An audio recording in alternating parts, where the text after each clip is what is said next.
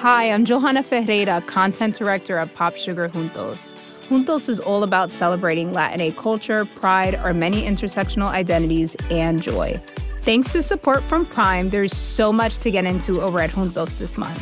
From conversations with the Latinx minds behind our favorite new movies and resurrected TV shows, to thoughtful celebrity commentary and exclusive interviews with some of the biggest Latin music artists today. And it doesn't stop there. Get more of the music, movies, and shopping you love on Prime.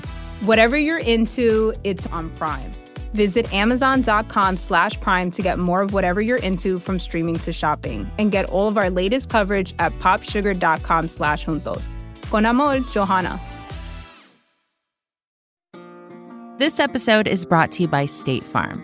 If you're a small business owner, you know that it isn't just your business, it's your life. And whatever your business might be, you want someone who understands. That's why you might want to check out State Farm Small Business Insurance. Why? Because State Farm agents are small business owners too, living and working in your community. That means they know what it takes to help you personalize your policies for your small business needs. Like a good neighbor, State Farm is there. Talk to your local agent today. The following podcast contains explicit language.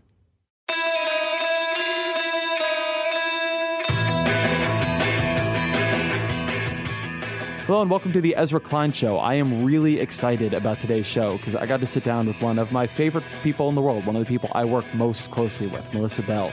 Melissa is my co-founder at Vox.com. There would be no Vox without Melissa. She's one of the most talented thinkers about the media, one of the most talented managers, one of the most talented product managers I have ever worked with or seen or met or known of. She was recently named publisher of all of Vox Media, so her power has become unimaginable. One of the real joys of doing the show is getting to talk to someone I already know really well and getting to ask them questions that would be weird if I asked them in normal life. And I got to do that here with Melissa. I learned talking to her a lot about her very strange winding path to journalism. It is a joke in Vox how many insane experiences Melissa has had, and you'll hear about a bunch of them here.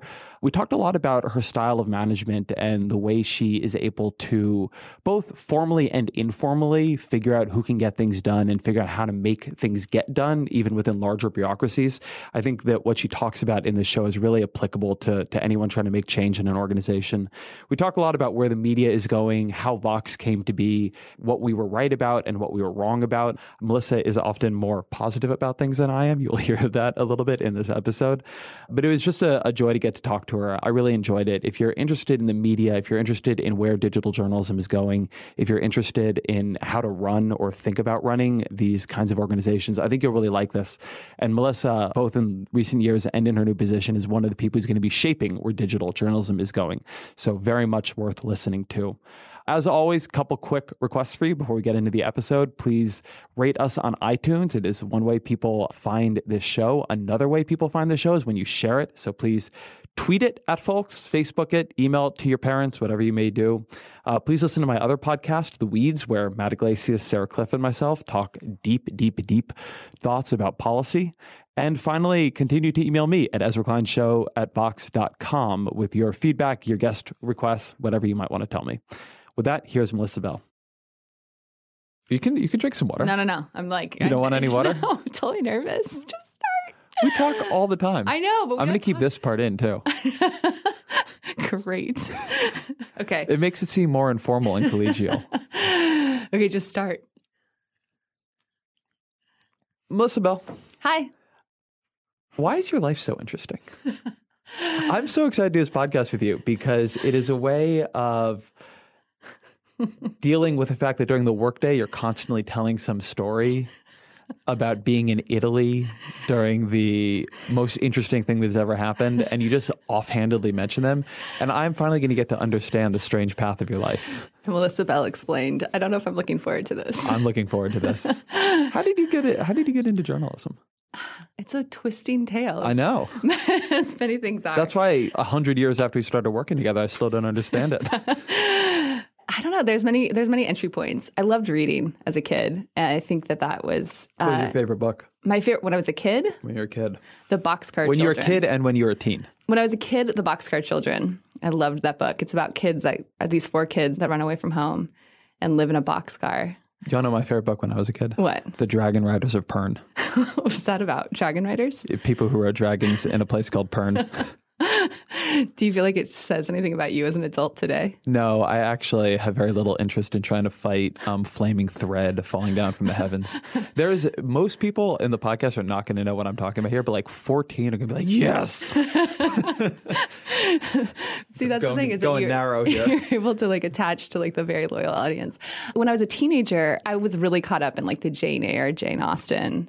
This is before Wuthering that was cool. Heights. Yeah, I was such a little nerd, climbing trees in San Diego and reading books. And how did you go you went to college at Georgetown, yeah? Yes. Why San Diego to Georgetown? Because I was in California too, and in California we have the UC system, so people leave much less frequently. So why did you come to Washington? My mother made a mistake when she was a teenager and left the East Coast and moved to California, or she claims it was a mistake, and raised all of her kids in California and thinks that we turned out a little too kooky. And she took me on an East Coast tour, hoping that she could bring one of her kids from the California state. And she did. And I think that she sprang me a little too far because I've yet to go back to California. But I saw Georgetown. This is how I make decisions in life. I saw Georgetown on the tour, and I thought it was so beautiful because it was this Gothic cathedral. Mm-hmm. So it really, like, my Wuthering Heights heart just was filled with joy. And I went to school there. And Georgetown was an interesting place. I mean, it was so different from San Diego. It was a complete and total confusing mind meld of Catholic school upbringings, East Coast prep kids. It was so different from Southern California. The East Coast prep kid college world is really something different. I mean, when I came here, because I had not experienced any of that before, I was really struck by how culturally alien I felt around people who had, gone to these East Coast colleges and who really seemed to know each other. Like, I didn't know fucking anybody. Yeah. But there is really a culture. I don't want to like spend this whole time, but like this is like where you start to see like the privilege in America so wrought perfectly well. I had a privileged upbringing. Like I was raised by the ocean in San Diego. Like it was a lovely, I was raised by the ocean. I had a privileged updating. Poseidon was my father. This is why my life sounds controlled weird. Waves. Yes, little known fact. No, but I mean, I don't want to complain about I was very lucky as a child, but you come back east and you see just how closely tied these binds are that prop up one large part of, or one small part of our country. And these kids go to the same school. They spend the same summers together at country clubs. It's a totally different world. And they're prepared in a way that you're never prepared. I went to a public school in California that was a good public school. But my work compared to the work that they were doing at a school like Andover, it was just night and day difference. I mean, it's such a huge foot forward. So yeah, I went to Georgetown, and then Georgetown opened my eyes to the world. I was able to study religion there. One of the things about Jesuit education is that they really have a focus on religion. So I became really entranced with Hinduism and Buddhism and weird classes that my parents were questioning every time they saw my transcripts. And then I was able to sort of I started heading east. Most people say go west, and I went east, and I kept going for a large part of my life, until I hit India. And that was where I started really. Wait, how did you make the decision to go to India? And was it right after college? No, it wasn't after college. So this is the twisty part. Yeah, I felt like something was getting hidden, and then I went east. There was like a little bit of a yada, yada, yada there. There was a little bit of a yada, yada. I moved to New York, so I didn't go east. I went north. 2 weeks before 9/11, I moved into an apartment with my best friend from college. And that was a time in my life where I didn't really know what I was going to do. I thought that I should do what that I had learned from my family, which was to become a lawyer. So I went to New York. I was applying to law school. I got a job as a legal assistant. There's almost like a assembly line for a lot of these colleges where it's you go to college, you become an investment banker, you become a lawyer. Mm-hmm. And I was on the assembly line that was headed towards law. And I moved to New York. My office was a couple blocks from the Trade Center. On the morning of 9/11, I actually don't really like talking about this now. I'm talking about it on a podcast with you. Thanks, that's a secret of podcasts. Yeah. Things you don't like talking about and don't tell your friends. Tell the public. Suffice it to say, I was on my way to work, and I saw a lot of really horrible, tragic things that morning, and that didn't immediately spring me into action, but I definitely felt a futility to my work. I felt a futility to my existence. I felt a futility that I couldn't help. That morning, you sort of were able to help certain people on the path down there. This is something that I do. This is like my little lesson from therapy, is that I always say you instead of me. Huh. So I was down there and I was helping I was trying to help people. Oh, that's so interesting. See how it works? It's really funny. Yeah. Anyway, suffice it to say, after that, I just felt a little lost. So did you go to the site and try to help people? At a certain point, you could only get down a few blocks from it. And then the first building fell. We would all run north and then we would move back to try to help. And then the second building would fall and then you'd run north again. I would run north again. And then after a time, the police had quarantined it off. And at that point, everyone was moving north. There's one moment that I tell people, though, that there was a certain moment that I was running because there was a lot of misinformation happening. And so you'd have a radio playing. It felt sort of in this 1950s world where Rudy Giuliani would be on a radio in a car and everyone would be sort of gathered around the car. And then somebody would say that there was another explosive planted nearby. And so then everyone would start running away from it. And at a certain point, I remember really clearly running past a table where a man was seated at an outside cafe reading a paper still. And I felt like we were passing through two different time zones. Oh, wow. So anyway, after that horrible tragedy that I'm saying in a high-pitched voice, I left New York and moved back home to San Diego and worked as a waitress. And I was trying to figure out what to do next. And I ended up taking a job in Colorado on a mountain where I snowboarded for the winter and worked as a waitress and was really... I'm so deeply envious of the spirit of your life. What did you learn from that?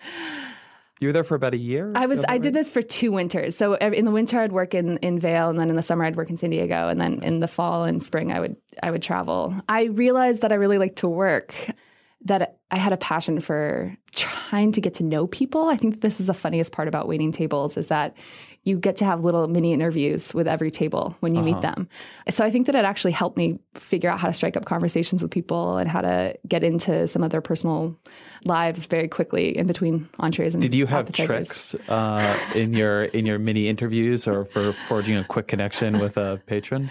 So one thing that I think is really true for interviews too, and I think you do this really well, is telling a little bit about yourself. It lets people feel comfortable opening up to them.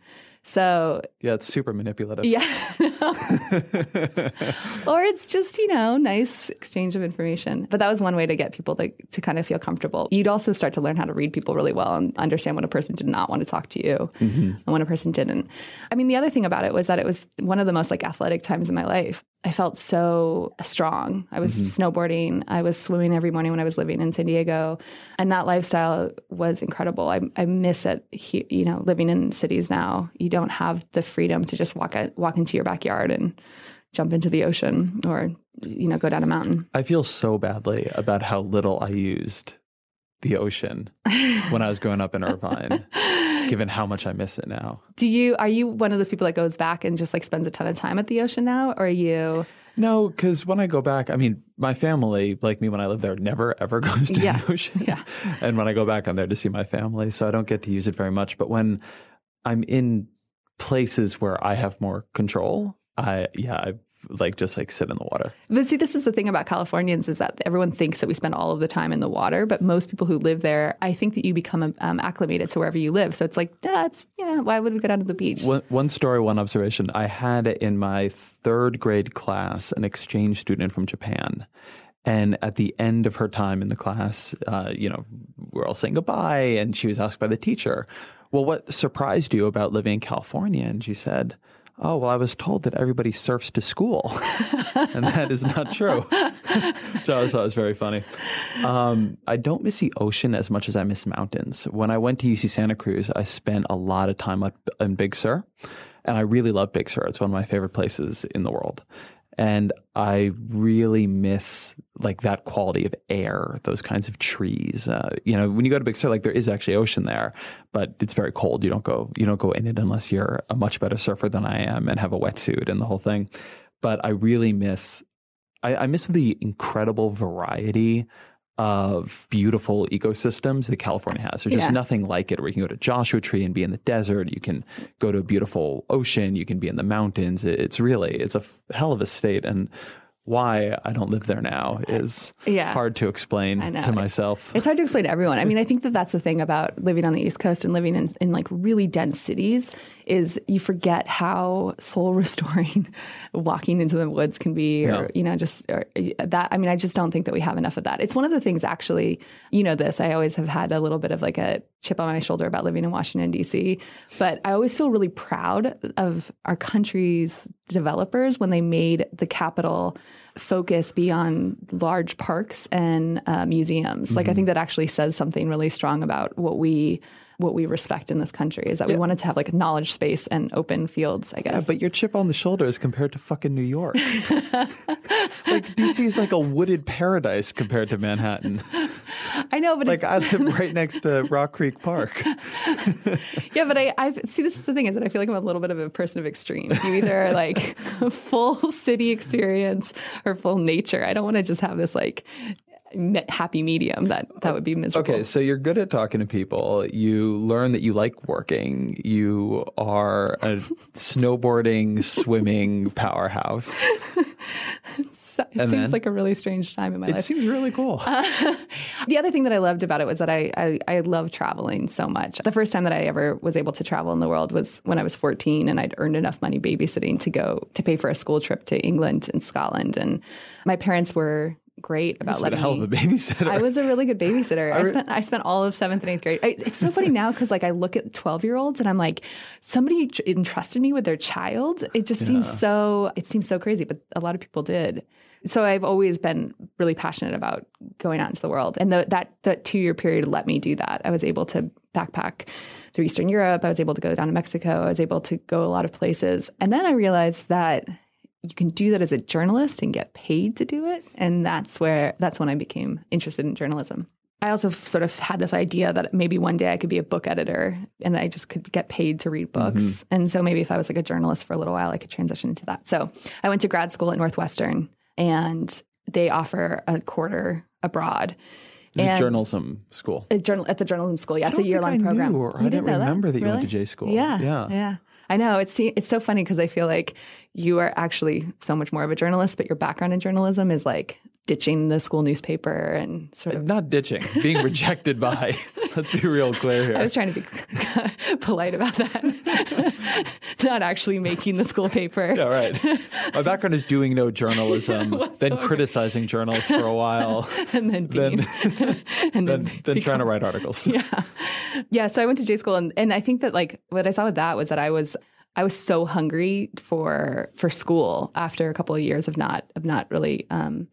Are you good at school? Yeah, I am good at. I'm a nerd, you know that. No, but that's not the same thing. I'm also a nerd, but I'm really bad at school. Yeah, but this is so fascinating why you're not good at school, because you don't like lecturing. You like a different form. You like this kind of interactive. Yeah. I still think that you would have been good in like Socrates style teaching. No, I love school. I thought it was really good. I mean, this is why I thought law school might be interesting, was because I was really good at logic tests. Oh, interesting. Yeah. So I was like great at like the LSAT.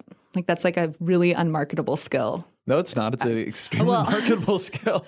Taking standardized tests. I mean, it gets you into school, but it does like after that. Like it's not like, hey, do you want to come and fill out bubbles in a? It's ABC? Not like making dream catchers. I mean, like this. True.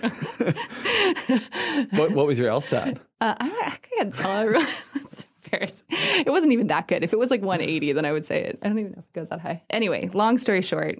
I liked getting back into school. And I think that a lot of people came there who were either just straight out of school or who had been practicing journalism for a little while. Mm-hmm. And I had been doing neither. So I came and I was just like thrilled. I was like, you're going to let me go up to random people on the street and ask them questions, and that's okay. Like that's allowed.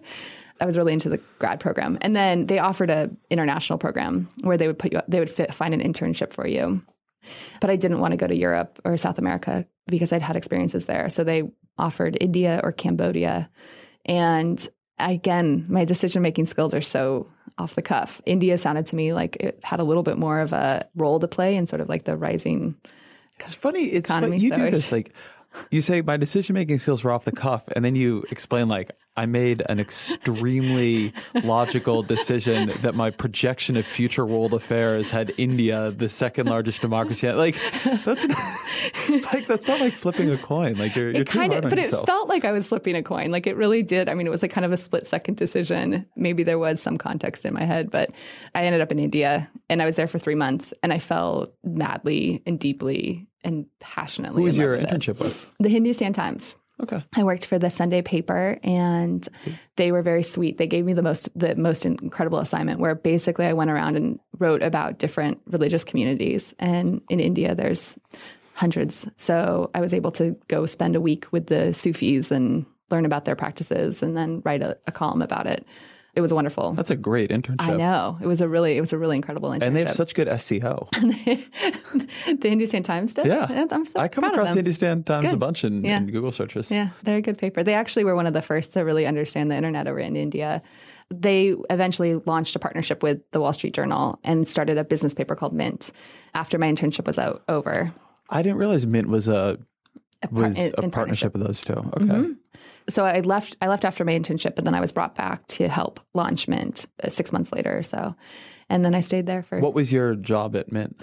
I worked on the weekend magazine. So I always thought of myself that I would be a magazine writer one day, because if it wasn't going to be everybody books... who gets in journalism right. But no, I mean, it was like, I was like, okay, I'm not going to be a book editor. So maybe like I'll go down to, like, maybe I'll do magazine editing. And now it's gotten, like, then I eventually went all the way down to blog. So it was kind of this like funny transition. But I was working on the Sunday magazine. I covered art and architecture and design, and I was an editor and writer. What's your favorite story you did during that period? I don't know. There's a million. One that I keep thinking about, though, that keeps popping in my head is I have a case pending against me in the Supreme Court in India. Excuse me? Haven't I told you this? No. Yeah. There's a chance that I might be in trouble. So I wrote a story that was like just a pretty simple story about a man's house, kind of explaining like his decoration, his interior decoration. And he commented on some of his statues that have like a historical religious rationale. And they are the covers of lingams. And lingam in the Hindu religion is a representation of Shiva. And sometimes he is represented as the male shape, and the covers he referred to as ancient condoms. And I quoted him on that. And somebody put a case against us saying that that was an affront to their religion. So that popped into my head. And it's gone up the... No, Indian I mean, legal? this is something, actually, it's really interesting right now. It's happening in India in the Supreme Court system there. They are overwhelmed with cases. And this is a book. Have you read Behind the Beautiful Forevers yet? Yeah. Okay. So in that book, if everyone's read it, it's by Catherine Boo. It took me years to read because when I left India, I had such a hard time leaving that I didn't want to read anything about it or have any like reminders of it. But I just read it a few months ago, and they talk about how the court system is trying to create these like expedited court systems to deal with the amount of court cases that they have in there. So I'm not sure where it is. It might have gone through that and passed, and I'm okay at this point. But a couple of the stories that I wrote that I really loved were travel stories. I did one where I drove a rickshaw across the top of India, and I was able to see, it was a kind of terrifying time because Nepal was sort of going through one of its like rebellion periods. So we were caught in southern Nepal during one of like the Maoist uprisings. And I was an idiot driving a rickshaw like through tortured space. But you're able to kind of get into the kind of like a comedic standpoint with people at that point. Mm-hmm. So they're able to be much more relaxed and open and have fun with you, I think, rather than having to be a little bit more serious. One of the things that I loved being out there is that I was out there with a lot of like really great foreign correspondents who were covering really heavy stories. And I was able to learn from a lot of them, both Indian journalists and then also a lot of American journalists as well. And I felt like I had an incredible education while I was there, watching some of these people do their work. So that was another part of it that I loved. And then I came back here. Support for The Gray Area comes from Shopify. Imagine an action movie where the hero has to sell 1,000 Barbra Streisand t-shirts in 72 hours to save a major American city. Save the city from what, exactly? That's for audiences to decide. But how would they do it? They'd use Shopify. Shopify is the global commerce platform flexible enough to help your business sell at every stage of growth. Whether you're the main character in a tentpole action movie or the real-life CEO of a multinational company. No matter what you're making, Shopify can help you sell it. From their all-in-one e-commerce platform to their in-person point-of-sale system, Shopify offers the flexibility to support your operation. They also offer something called Shopify Magic, an AI-powered helper created to help you stress less and sell more. Try it for yourself. You can sign up for a $1 per month trial period at shopify.com/Vox. You can go to shopify.com/Vox now to grow your business, no matter what stage you're in. Shopify.com/Vox. This episode is brought to you by State Farm. You've heard it before. Like a good neighbor, State Farm is there. But it's more than just a tagline, because State Farm agents are small business owners themselves who live and work in your community. And if you're in the market for small business insurance, who better to work with than an agent who understands what it takes? State Farm agents can help you create a personalized insurance plan that fits your small business needs and budget. Talk to your local State Farm agent today about small business insurance. Like a good neighbor, State Farm is there. What was the hardest part of living in India? Being away from my family. It was a 24-hour flight home. And eventually that was one of the main reasons why I wanted to come back to the U.S. Mm-hmm. It's hard to know that even if something happens or you can't get back for 24 hours. And that scared me. Mm-hmm. All right. And so you come back to the U.S. Do you go directly to the Post at this point? Yes. And this is through Raju? Mm-hmm. So Raju Narasetti is actually who brought both of us to the Post, right? Raju was the editor at Mint, and then he left Mint, and I stayed in for another year. I stayed in India and was working sort of as a freelancer, and then came back and had dinner with a few friends here and thought that perhaps I should apply to the Post, and came to the Post it was sort of a funny setup. It was a 6-month contract while a woman was on maternity leave. And again, I was working for a weekly section of the paper, so still sort of that magazine style within the larger newspaper. And then 6 months in is when the Post, I think Raju was starting to really push sort of a need to figure out digital at the Post. And it was when I believe he brought you to the Post. When did you come? I came in, I want to say it was May of 2009. Okay. So I came 2010. Oh, so I was there first. You were there first. I know. Oh, interesting. Yeah. So I'm more of a Post veteran than you are. I always thought you'd been there for like 3 years more than I do. Me knowing nobody and you knowing everybody in the newsroom. Yeah, but see, this is what I love about the differences between us is that you were so focused. You didn't care about figuring out that there was a 4th floor or 5th floor. You just were doing your work. I was much more interested in kind of like untangling the intricacies. Do you know how I came to the Post? How? I was part of I believe, as I understand it, a sort of weird ad buy with Microsoft. Really? Yeah.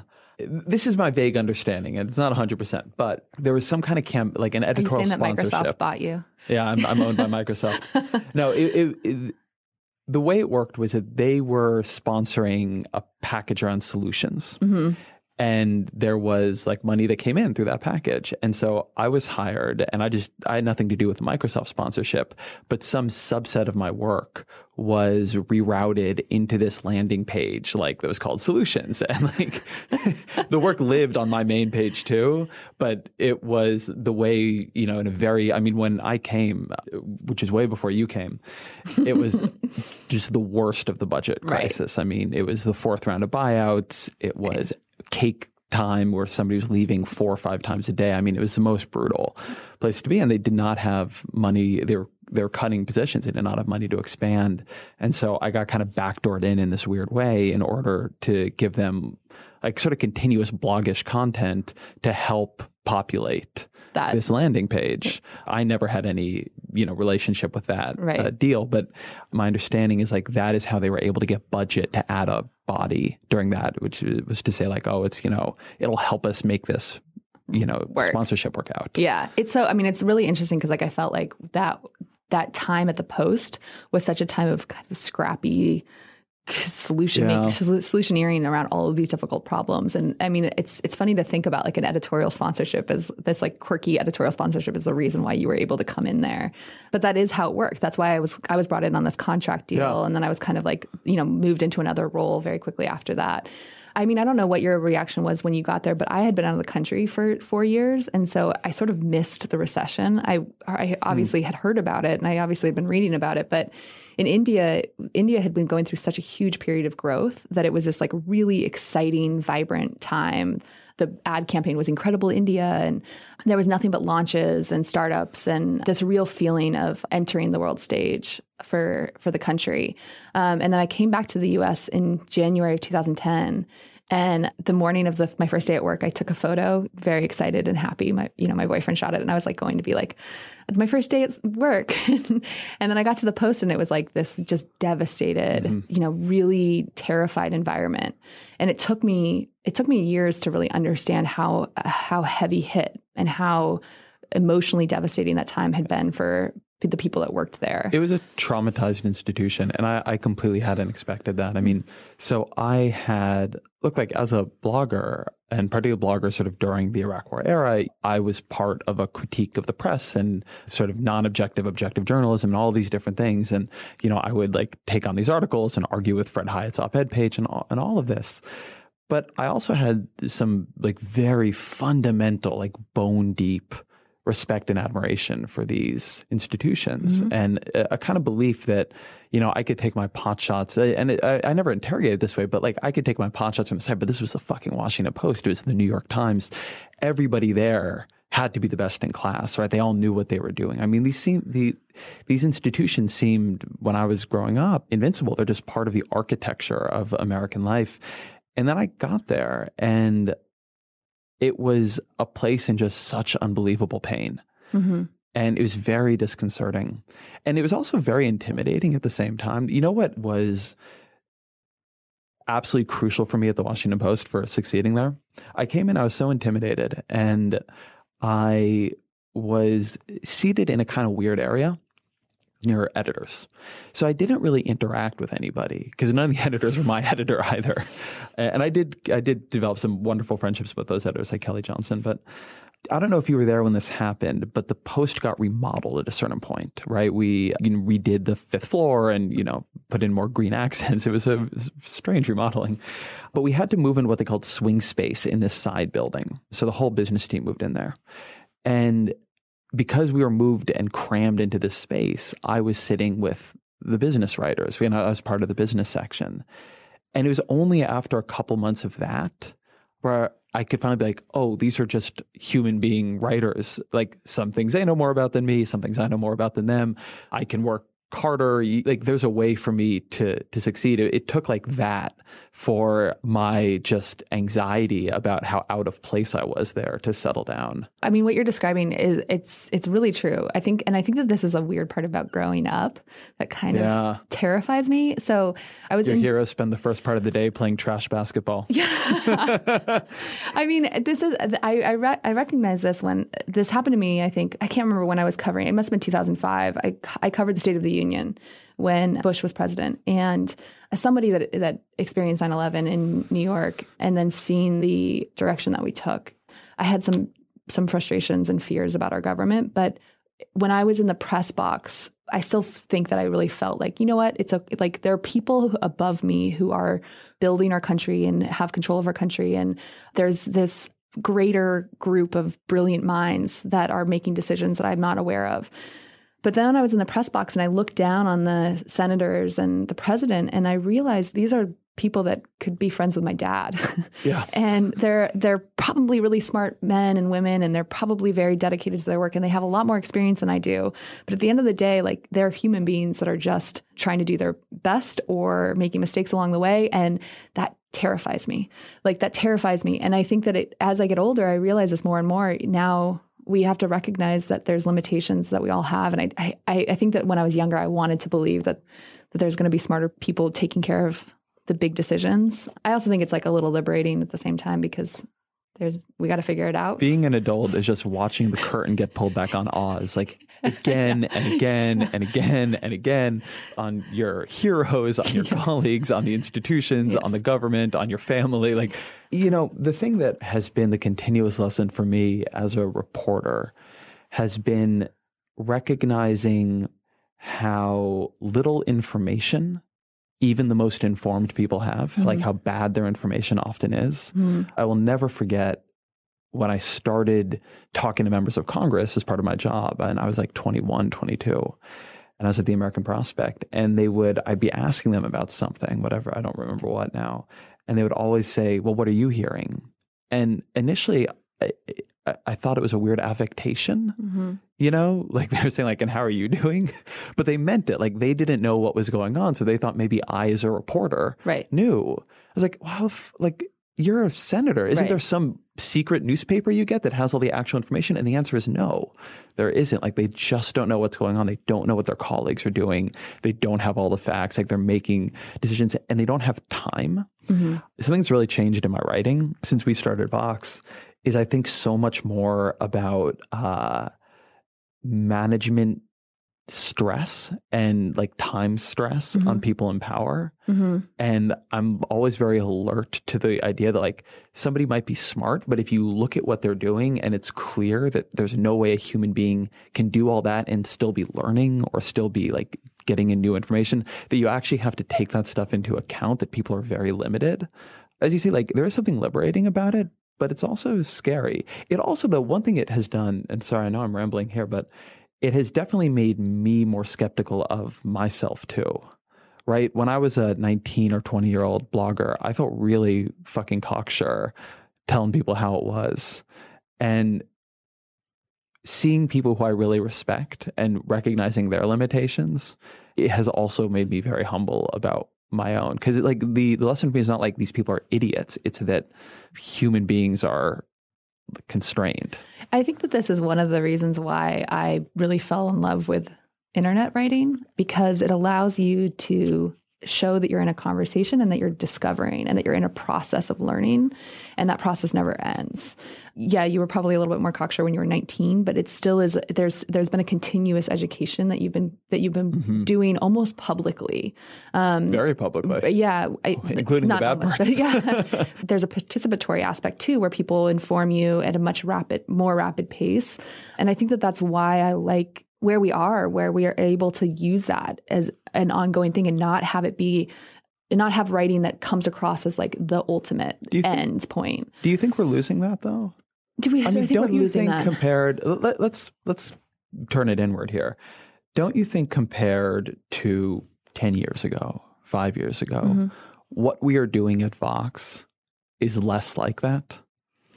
Yes, because we're not doing the blogging back and forth. Yeah, because everything's like packaged for social. And also, I used to think that was an internet writing thing, what you're talking about. And now I think it was partially an internet writing thing, partially a format thing, but also a bit of a prestige issue.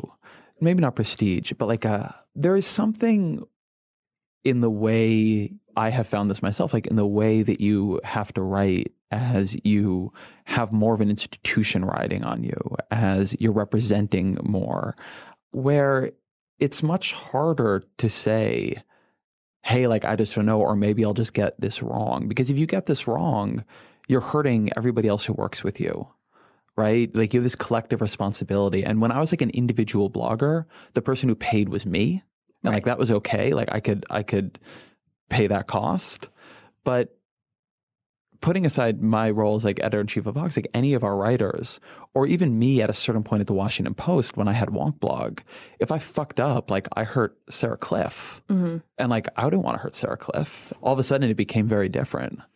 Yeah, I think that's true, but I think that you're seeing that from the perspective of like the responsibility that you have given yourself, and with sometimes great Twitter followers comes great responsibility.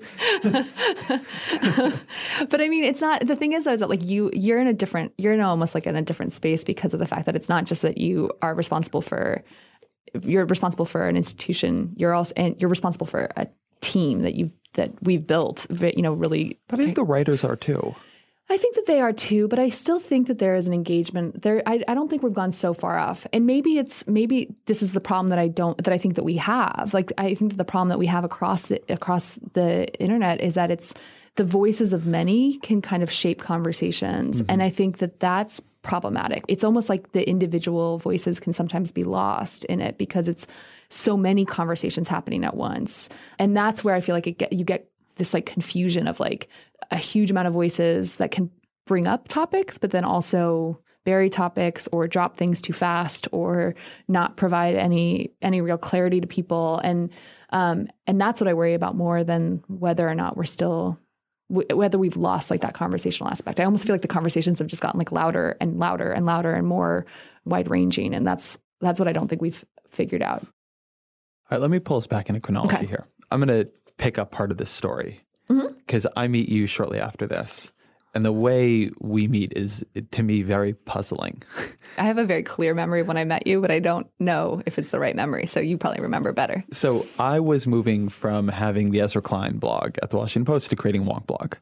And part of doing that meant we needed a redesign. Like the blog was really badly built, like not badly built, but it wasn't built for multiple contributors. I mean, it just needed to be redone. And it was very hard to figure out within the bureaucracy, like who was responsible for that. Like it was very puzzling to me, actually. And what was really puzzling about it, though, was that after I thought I had figured it out, and I was like talking to the head of design or whatever it was, they kept bringing this person named Melissa Bell into meetings. And then at some point you were the one setting the meetings, but you were another blogger. And nobody would like have a meeting with me if you weren't there. But you had no authority over anyone in the process or any evident role in what was going on, but just had somehow become the center of the thing. So what did you do at the Washington Post? Don't know exactly. So I had a blog. I was writing for the paper, and then Raju came to me and was basically like, we want to start this blog that is our first attempt at like aggregating news and, trying to figure out what the Huffington Post does and how can we take the Washington Post and use some of the technical aspects of the web to make our information better and more available to people. And I very clearly remember saying to him, no, I had a blog that was a personal blog. The blog was my play space, and I didn't feel like I should bring it into my professional life. It took me a long time to kind of figure out that you can have your play space be your workspace. Now I think I figured it out too much, but it's for another. I think you're actually right the first time. Yeah, I should have kept it. Separate. I work too much, but anyway. Point is, I moved into this blog a little unwillingly, but again, it was one of those things when I walked into it and started to write this blog, I became just totally captivated by it. I loved that constant flow of information, that conversational aspect of it. It was really fun. It was also totally set up in an insane fashion. You mentioned that you were sitting with like the editors that didn't edit you. It was similarly set up for me. It was very confusing. And the reason for that was because there was so much that was needing to be fixed and changed at the Post that I felt like a lot of times there was big spaces that folks couldn't concentrate on. And I really felt like one of the biggest spaces was our blogs at the Post. We had 113 blogs at a certain point. They just kind of kept making blogs in a way to kind of figure out some digital output from the different desks.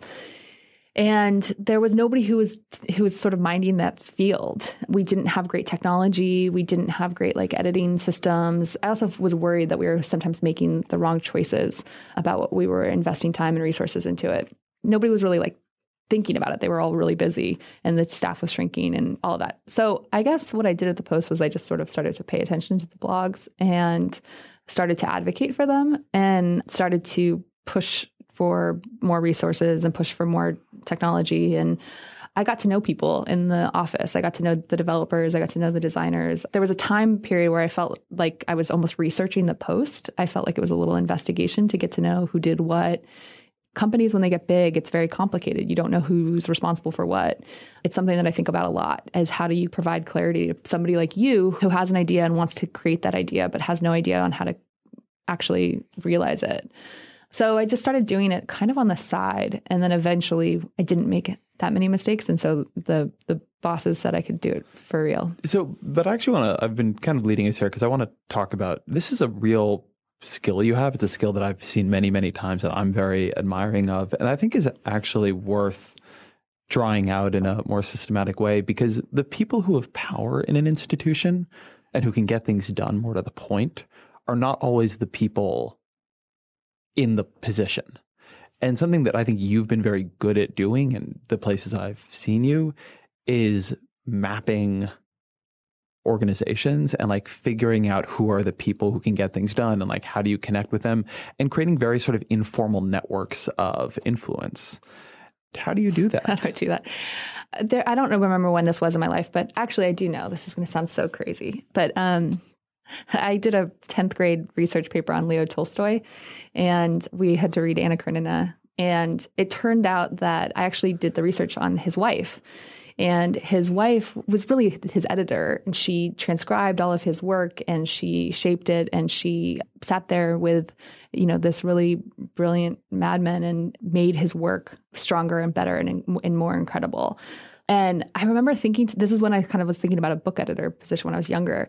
I loved this idea of like taking a creative person's work and helping push that forward and making something really great out of it. I think that this is being part of the creative process, to me, is always what excites me the most. Like helping really, really creative people do their work is what excites me.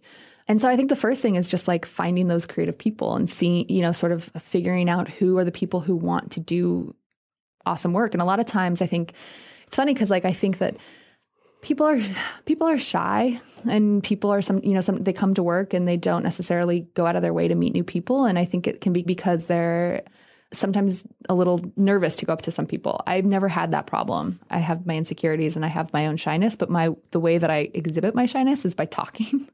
And convenient. Yeah. So I wish I had that. My older sister is this, she's so wonderful, but she's very shy, and she does it in a quiet way. So she always comes off as super cool because she's like the quiet, cool kid in the corner. But it's like, what is wrong with your family? I just come off like when I'm at a place where I don't know people, I just come off as like a guy standing near the wall. It's not, it does not like somehow transmute itself into like charisma. It does not. She would probably disagree. She'd say that she comes. I think everyone is like we all exist within like our own like insecure headspace. But I don't. I like go into the middle of the crowd and I'm like, hey, what's up? That's what I do at parties. It's really weird. Anyway, so I think that like if you have somebody that can kind of like bring people together, they appreciate it. A lot of people want to help find the other like-minded spirits in the room. Mm-hmm. And so I think a lot of that is just, I think about that, thinking about like what's like a great hostess or something at a party. How do you bring people together and make them spark off each other? But one thing I think is so interesting about that, and it's something that I think about and do in a sort of different way than you do, but I watch a lot of people get really stymied at organizations. They bring their idea to the person high up in power, and they either don't get enough time with the person or that person says no. And they get very caught up, I think, in chain of command and very frustrated by process. And often I think the problem is they get locked into like one way of doing things. And often the way of doing things in a big organization that should be the most straightforward is actually not, because that channel is overcrowded. And it's a really important skill to be able to find your own pathways to making things happen. Because in general, I think organizations do try to reward people who can make things happen. But in a sort of almost like tautologically frustrating thing, in order to get that payoff, you have to be making things happen, which they're not really letting you. You know what I mean? Like right. They both make it hard to make things happen and then heavily reward people who somehow manage to evade the blockades. I think a lot of people at that moment at the Post, and this has happened at Vox to us as well. I mean, in terms of the way we run our own organization, right? It happens everywhere, no matter how much you're trying to work on it. Just people get overwhelmed. And then some people like run into that overwhelmedness and get frustrated and then stop trying. And then like other people, I think you're really good at this, like find different ways around it. Yeah, ways around it. I mean, I think that like this is one of the reasons why I think we work well together, is because I think both of us make decisions, in whether you say that I do them off the cuff or in it, like with like measured reasons behind it. I think that like we have an urgency that we want to make a choice, and we don't set up our systems and our businesses and our society a lot of times to reward decision making. I think sometimes there's a lot of safety checks in businesses, because if you change a process or you change an idea, or not to change an idea, but like not push forward an idea, it can disrupt other systems. There's a reason why people are nervous about it. There's revenue hinging on it. There's people's jobs hinging on it. There's a lot of things that are connected to every single part of an organization. And it sometimes can build up processes, I think, can build up these big walls that tell people, don't change anything, don't make choices, just keep doing what you've been doing. And I don't think that you and I have ever paid much attention to that. But it's funny, the way you put it is really good. I think there's a way in which you could almost see it as rational from the perspective of the organizational entity. Launching new things is hard and it's risky and it can have blowback and it can fail. And so if you make it somewhat hard to launch new things, then the people who are able to do it have in some ways passed a test. I don't think that's how anybody thinks of it, but you could actually imagine it as an adaptive mechanism within the organization. Although it is funny, you and I have the exact opposite way of dealing with organizational inertia, wherein you like find all the people and meet everybody. And I sort of have a tendency to retreat, create some space where I can retreat and just do whatever I want without anybody. I'll I will not coordinate. I will not give people the opportunity to say no. They both kind of work sometimes, but they're very different. I don't think that's totally true. I think that sometimes you in your head think of yourself as very much like an individual contributor. But I think that this is and I think sometimes because you're the Ezra Klein with the Ezra Klein Show, there's a public sometimes perception that you are the single entity. And this is, I think, why when we started Vox, people, referred to it as the Ezra Klein Show. But the truth is that what the reality of it is that you are also a consensus builder and you are a team builder. I mean, you enjoy collaboration. You enjoy working with colleagues. You mentioned Sarah Cliff. You've been working with Sarah Cliff for 6 years now. Is that right? Probably more. I think that you find strength in that. And I think that this is one of the things that I've learned the most is that it's really difficult to do any work without having partners in crime and having co-conspirators and colleagues that you trust. And I think that that is something that you really recognize and you've developed friendships and partnerships over the years that you have continued with you as you've gone through your career. Yeah, there's something to that. I mean, it's definitely true, and it's definitely more true within the Vox context than other contexts. But in media, the ways in which you could effectively get things done changed at a certain point. And I really feel like I lived through this change. That for a while, if you wanted to be a blogger at some of these institutions, even at a place like the American Prospect, which was very small and had bloggers before me, you were sort of acting a little bit as I don't mean for the word to sound this cool, but as a bit of a renegade. You were doing it a little bit on your own. You were begging forgiveness rather than asking permission. I mean, there was that dimension to it. And you were doing it because what you were doing wasn't all that widely respected oftentimes. And so you had to get space to prove that it was good. And I felt like during a lot of that, some of the most important managerial decisions I made at different times were refusing to let something get put into process where people who I knew wouldn't understand its value could judge it. Without calling out individual examples of that was really important. There was a time, and you knew me during one of these times, when I was very careful about who was allowed to have a say, and I would let go of opportunities rather than force those opportunities into a process I didn't trust. And then at a certain point, that really flipped. It flipped at major institutions like the Post, and I just think it flipped more broadly. And not just the leadership of these places, which often wanted to change more than the middle did, but everybody wanted to figure out these new products. And then all of a sudden, in order to build really great products, then you needed a lot more people in the game, because it wasn't just you carving out a little space on your own. It was, you needed product work, you needed design work, you needed, there was going to be a revenue component. Suddenly you needed way more parts of the organization bought in, and you could get them bought in. And I think the skill set that was required there flipped. And if I were going to say why I think our partnership worked out really well, it's I didn't have that skill set. I learned a lot of that from you. That was not how I operated. I would get one patron and then just try to get as much protection as I could. But I think it's a really different space right now. And I think it's really different for people in media. You sometimes hear people talk about things like legacy publishers, and I don't think those things matter anymore. I mean, the Post is genuinely, I think, as innovative a place as exists in American journalism right now.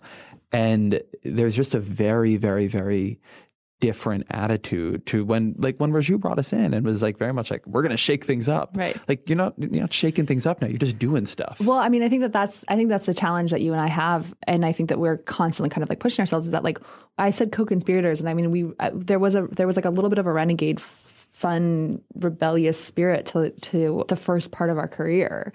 And yeah, that's fucking gone. Yeah. And now like we're like what happens when you become the man, like that's the part that I think that like has been like a big shift for us. And I think it happened so much faster than I think we expected it to, where we're not the people like protesting the management. We are the management. Like that's a major changeover, and trying to figure out how to continue to like operationalize the work that we're doing, but then still be renegades. I think that is kind of what is possibly like a struggle for both of us. Do you think that that's? I just think I've given up on. You're just accepting your state as the man. Yeah, I mean, it's a very. I mean, you and I talk about this all the time, but we have to create a context in which other people can do really good work, right? Like that's really the job. And like one of the things that I struggle with in a very deep way is that my writing now feels selfish to me. That when I do, actually to some degree, things like this podcast feel selfish to me, right? That this stuff keeps me saner than I otherwise would be.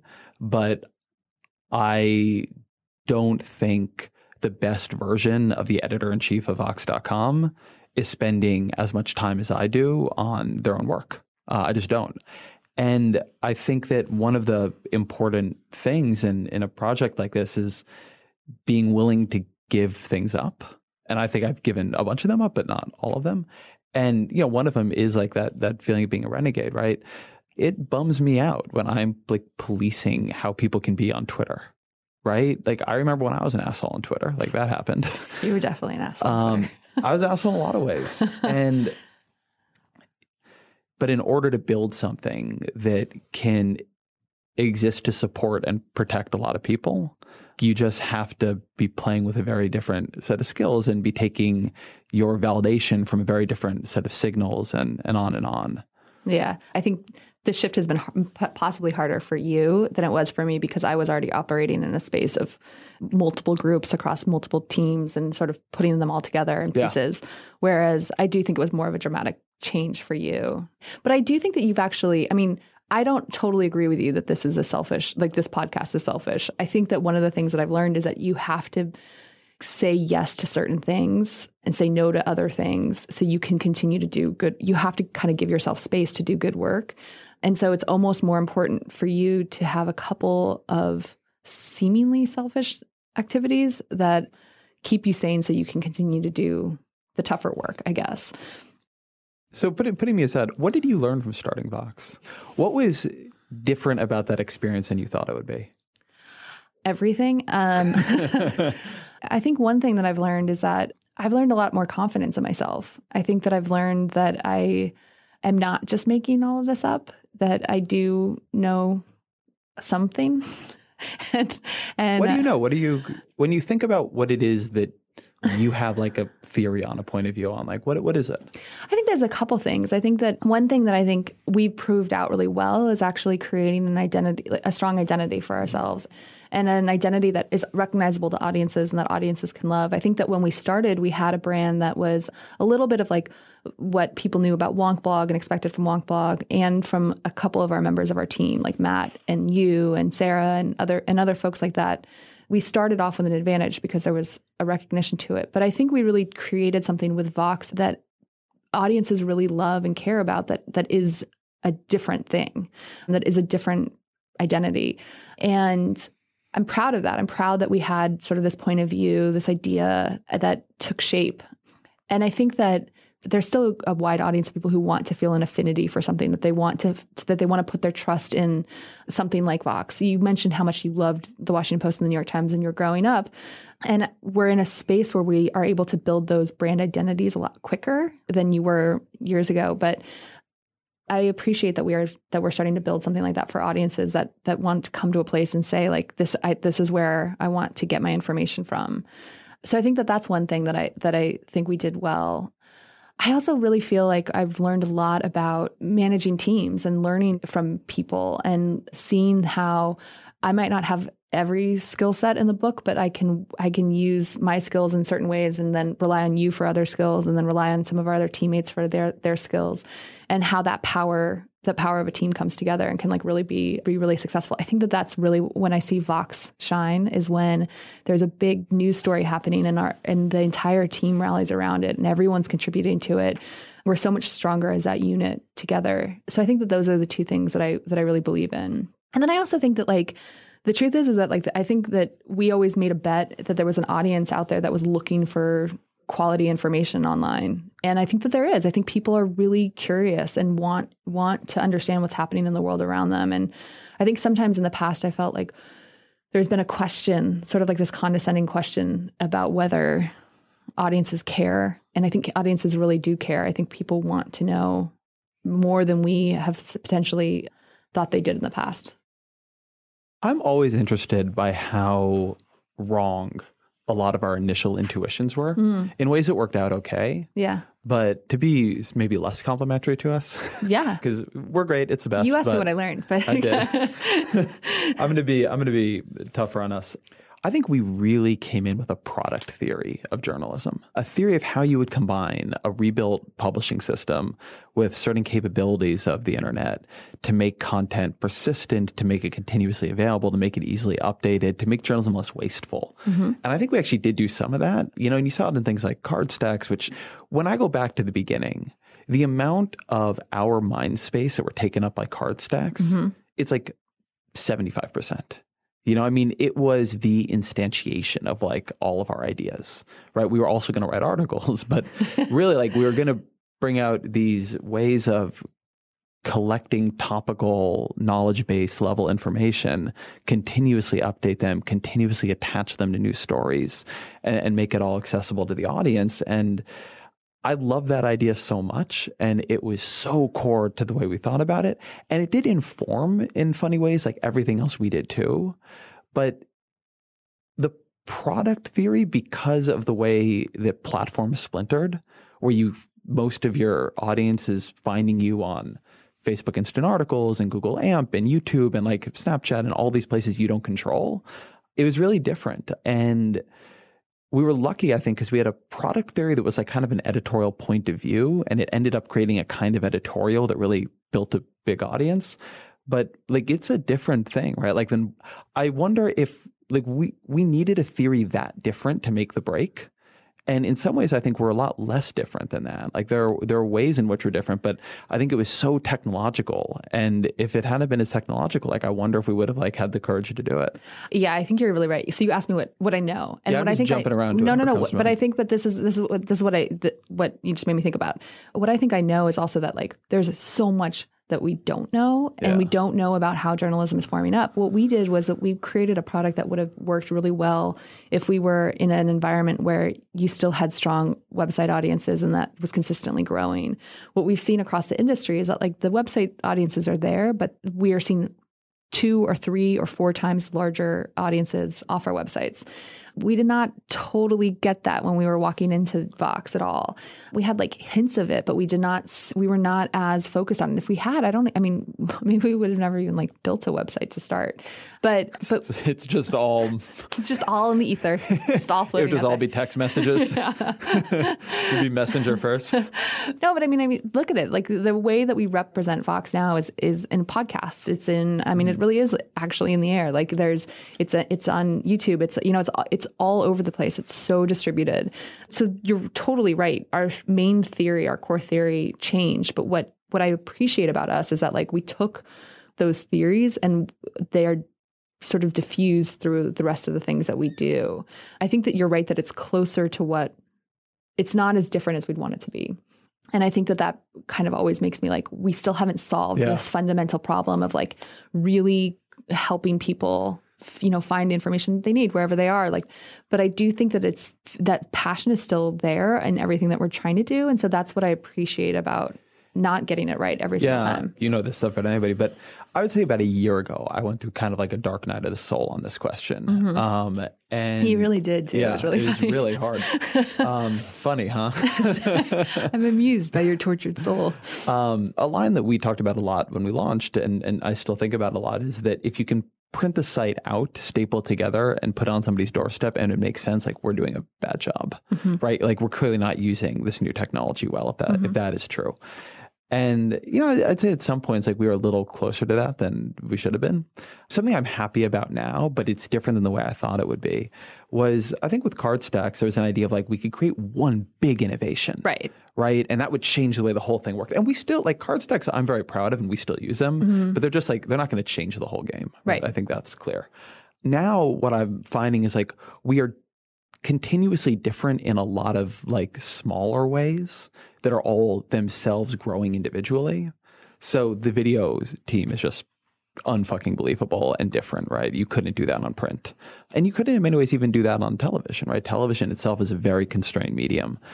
And the graphics and data team, right? We have just like much more use of that kind of thing than was practical to do in print. You have interactives, which you literally couldn't have done. Podcasting is something I'm really happy about in this way too. We do a lot more, I think, updating articles now, and we've gotten much better at thinking about how to do that. But it's funny. I think that I was very taken with the idea that we could come up with one thing and that would, and I think we had a good theory of it actually, that would be the big change. And instead, we have had to have, I always think of us as having like a couple points of view about how the internet is changing what you can do. And we've just had to apply those points of view a lot of different times in ways that create a product that in aggregation, in sort of cumulative is quite different than what, came before it, than what we were able to be doing 10 years ago. Like you wouldn't look and be like, that's the one difference. Right. And I think that that's like what is actually really interesting to me about the way that it's progressed. Truthfully, I'm proud of that in a lot of ways because I do feel like what we have done overall is very different. We have all of these different parts. You've mentioned a lot of them that are not the pieces that you can print out.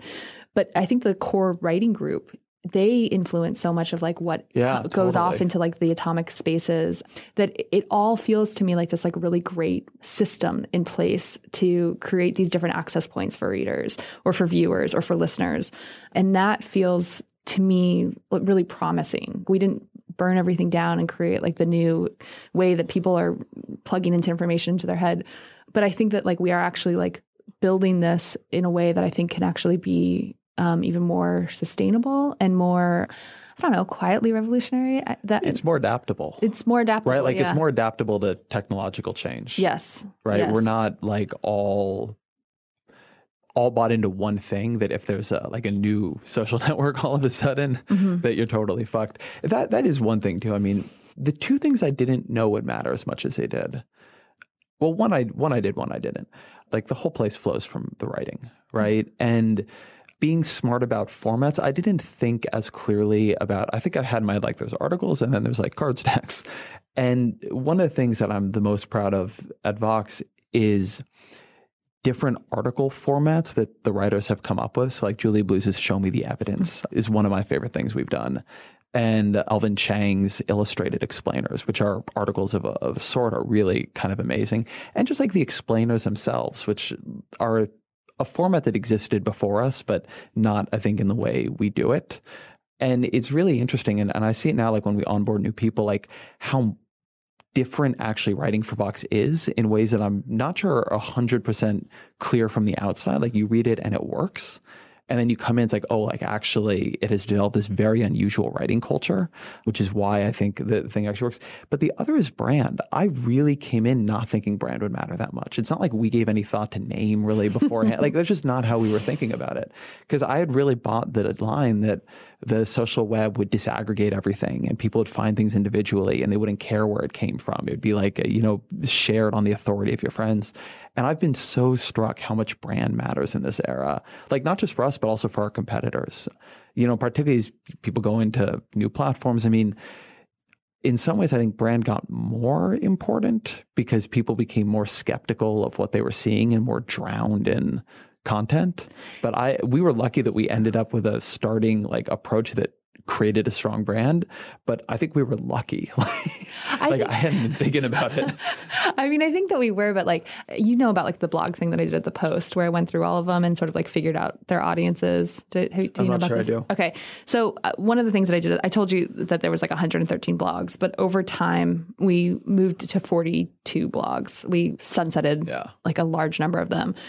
And I think that we probably could have gotten even smaller, to be truthful about it. But The way that we kind of like looked at each blog, whether we would keep it or get rid of it, was around, does it have like a loyal audience? Are people coming back? Does it have a big audience? Are a lot of people coming to it? Does it have some special like revenue sponsorship, like the Microsoft editorial sponsorship that you mentioned? Advertisers really like to buy it, advertising around that blog. Those were kind of the three things that we looked at for each one. And then also, of course, like, is it an important, like, editorial story that they're trying to tell on there? But when you sort of like get it down to like that small of an evaluation, what you'd often find is that like there were blog brands that people knew. So there was certain blogs like Wonk Blog that had both a really large audience, but also like a really loyal audience. And then there was blogs that had a big audience, but nobody knew the name. It wasn't something that they felt like there was not like an affinity for it. So maybe those should just be articles. So that maybe those could just be popular articles on the Washington Post website. But I did learn that having this sort of like magical combination of like a place that people wanted to come back to and knew that it was a name that they could almost like say, I'm a reader of Wonk Blog, ties people together in a way that I think that I really learned a lot of lessons from. And I think you're really right. It's proven true with Vox that we've been able to create something. And it does matter because whether they find Vox on YouTube or they find Vox on a podcast, there's a shared affinity between all of those spaces.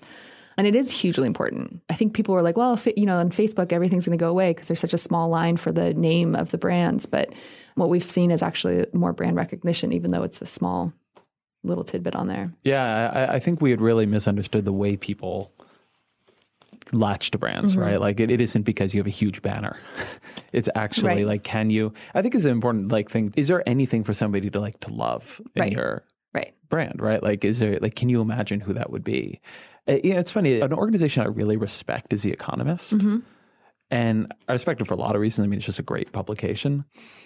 But I remember in college that I knew all these kids who subscribed to The Economist, not so much because they read it, but because subscribing to The Economist said something about them.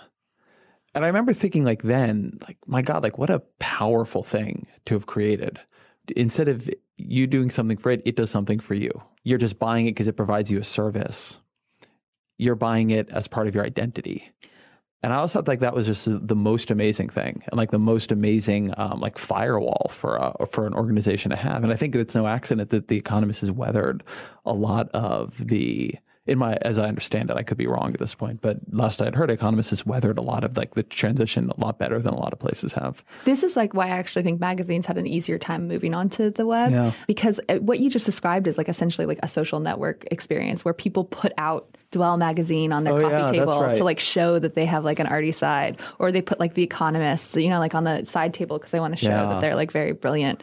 And that's the same thing people sometimes do on their Facebook walls. That's a great point. Yeah, they're sort of displaying the magazine covers that they care about.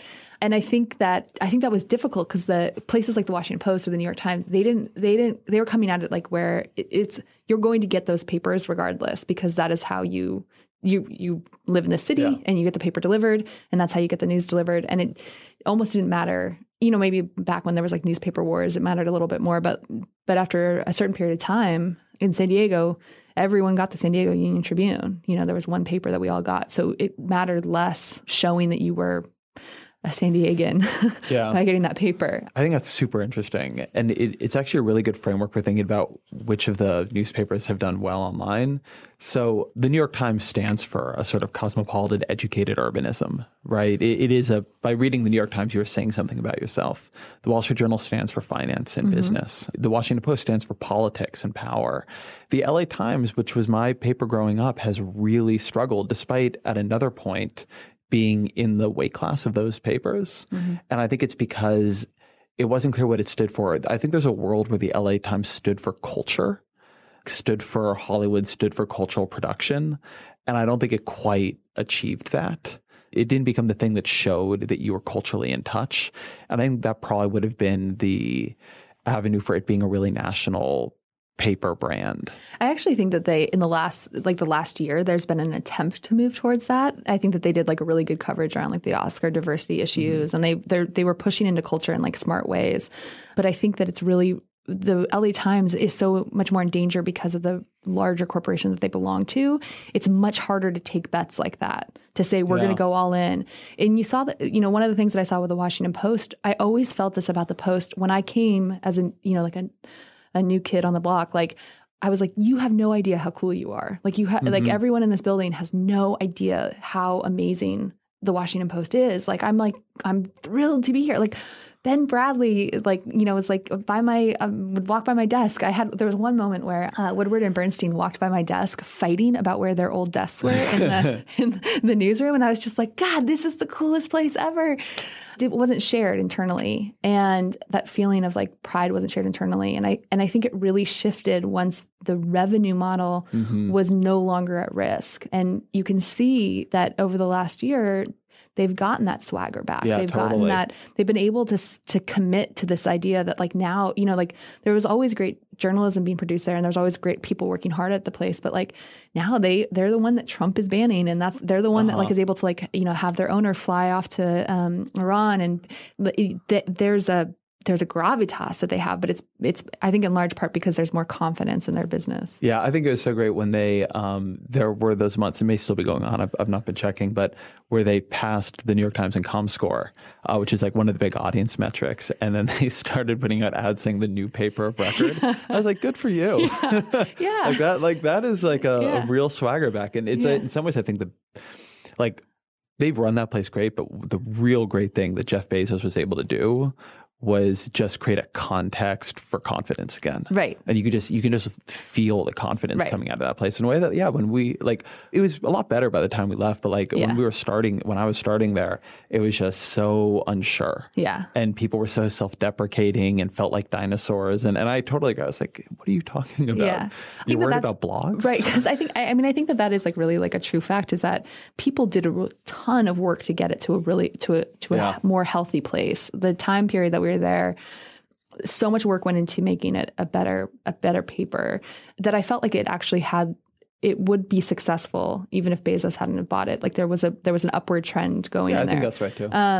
But he was able to do a huge investment. But he was able to do a huge investment. He just kick-started that place in a way that I think you're right, is the context of confidence. And I think that that's important. I think that that's another thing that I've really learned is it's important to take pride in your work and to take pride in what you have, I guess. I don't know. Yeah, so. You keep trying to tell me that. Ezra, be proud, damn it. No, I'm just kidding. No, I think that this is actually something that we haven't talked about at all, and I have no idea how much time we have, but we can talk about it for a long time. There's a difference between you and I think it actually is really gendered, is in our confidence capabilities. I think that I've learned confidence from you and Matt in a way that I didn't naturally have. And I really appreciate that. I think that I was able to understand how to fight in a more confident way and to believe in my opinions in a more confident way than I did before. And to take pride in my work in a way that I didn't before. See, that's funny because I think that you are a lot better at taking pride in your work than I am. Oh, that's interesting. You're almost always like having to tell me that. To stop just focusing on all the negatives and yeah, maybe you're right. I think that the difference, though, is that I think that you have it's a difference about focus, because you can get really focused. I always think about this. You focus really specifically on one issue, and usually because we all have like a negativity bias as humans, you can focus on the problem instead of like seeing like the scape of like in like the aggregate we're doing really well. So to me, that's like less of like a confidence issue than it is like a focus issue. So what is the advice you give to young journalists right now? I think to pursue what they're most curious about and to follow that curiosity. My curiosity led me to India, which led me to this totally random life that I now have. But I was curious and I let myself go down that line. Do you think if you're a college student who wants to get into journalism, do you think you should go to graduate J school? I think you should not go to school right after you graduate from college. I think you should do something totally random. Go kayak in Costa Rica. Snowboard in Vail. Yeah. Go find a job, go work at a pizza counter in Rhode Island, do something for a little while and then go back to school. But I think I don't think it's good to like actually jump from college to grad school right away. What is the best advice you've gotten? Marcus Broccoli, who was our editor at the Post, there was a time when I was not necessarily loved. I think that I was introducing things and changing things in a way that some people were troubled by. And he said something, Marcus is wonderful. He kind of has this like hokey, old-timey wisdom a little bit. And he said, if you're going to be a pioneer, you got to be okay with taking a few arrows. That does sound like him. Yeah. And it was kind of nice. It was a good reminder to tell me that sometimes, not everyone's going to like you, and you got to be okay with that. You got to trust in the people that you do have confidence in, and that they're giving you good feedback. What is something you believe is true? It doesn't have to be about journalism, that most people think is false. That Santa Claus exists. Do you actually believe that's true? Sort of. I mean, I believe that he existed as a human being. I will say this. I really do believe in like the stories that we tell ourselves, like Santa Claus, like as this is a random answer, but I think this is why I'm so fascinated by religion, is because I really love religious stories for how they represent our history and the stories that we tell, what we tell of ourselves. Mm-hmm. So yeah, there's a part of me that kind of believes it. All right. I'm not sure I understand if you believe if Santa Claus is real, but I kind of do a little bit. All right. Fair enough. And finally, what are 3 books that have influenced you that you think people should read? Pride and Prejudice. I had to go back to Why? Jane Austen. Because I think the writing is so beautiful and smart, and the way that she's able to observe characters and to be both kind and true to the not so kind parts of people is really amazing. I think she's able to present that there's good and bad in equal measures in every person, and that you have to take that and take that with people. I loved 100 Years of Solitude. I thought that was I love words and the play that people can put together. That book is poetry the whole way through. Yeah, that book's amazing. I also think that it like really opens up this imagination in a really compelling way. It makes you see that time is tied together, and there's histories that we all share in different ways. And then The Boxcar Children. Did you just name just books you were assigned in class growing up? Let me think about like one word that's like a little bit more. I actually, you know what I love? This is actually not really a book, but The Pursuit of Happiness by Myra Coleman. She's an illustrator that did a column for the New York Times, and reading to me is is a way that I take, that is sort of my safe space. It's the place that I go to for kind of like peace. And that book is so calming and so loving towards other humans that I think people should read that regularly. Melissa Bell, thank you very much. Thanks, Ezra.